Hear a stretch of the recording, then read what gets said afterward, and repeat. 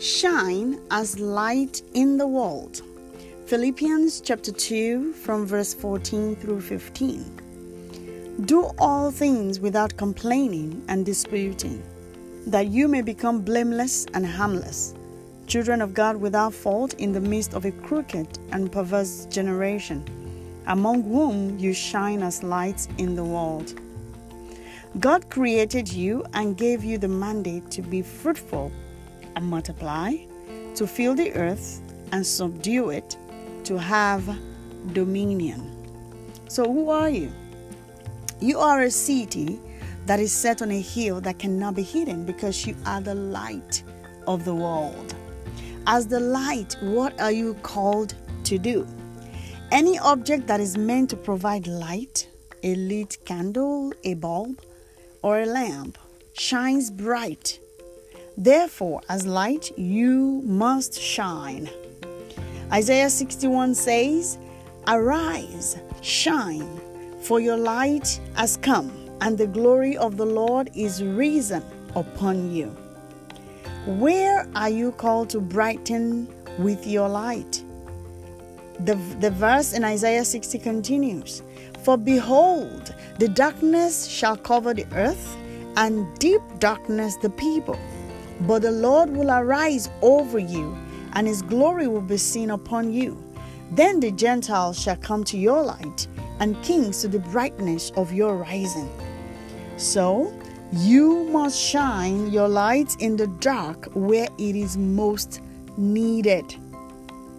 God made two lights at creation, the sun and the moon. Those two lights were created to rule. The sun to rule the day, the moon to rule the night. That is according to Genesis chapter 1 verse 16.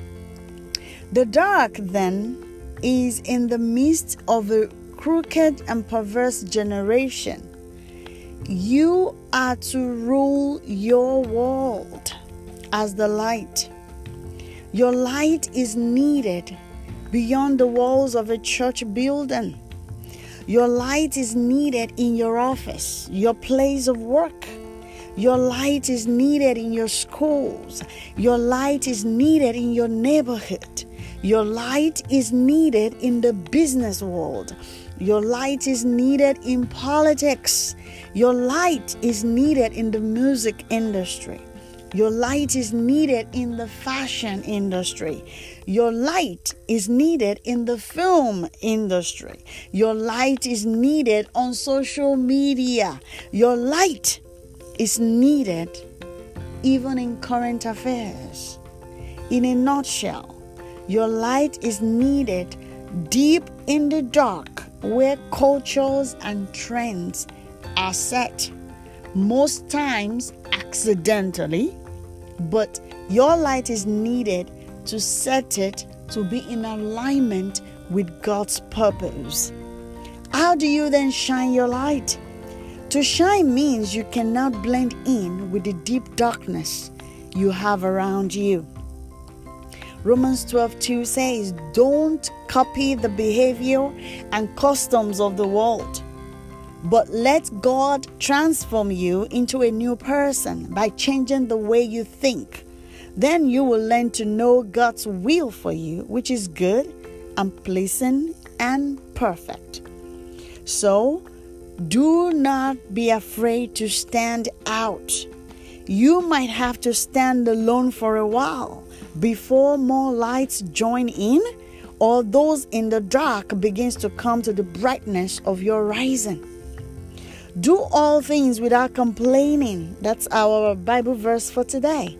Do all things without complaining and disputing, that you may become blameless and harmless, children of God without fault in the midst of a crooked and perverse generation, among whom you shine as lights in the world. So how do you shine your light? Do all things without complaining and disputing. Live a blameless and harmless life. So what is the result, or what are the results of shining your light? Matthew 5:16 tells us, "Let your light so shine before men that they may see your good works and glorify your Father in heaven."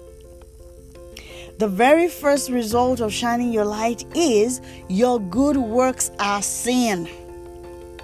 Proverbs 22:29 says, "Do you see a man who excels in his work? He will stand before kings, and he will not stand before ordinary men." And when your works are seen, you will be rewarded handsomely.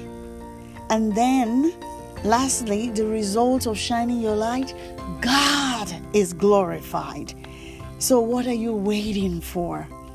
Let your light shine so that men might see your good works and thereby glorify your heavenly Father, which is your purpose here on earth in the first place.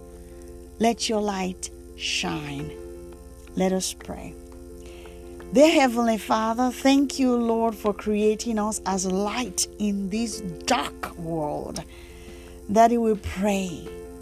Grant us the grace, O God, to shine bright from our little corners until we have brightened our world for your glory. In the mighty name of Jesus. Thank you, mighty Father. In Jesus' name we pray. Amen, amen, and amen.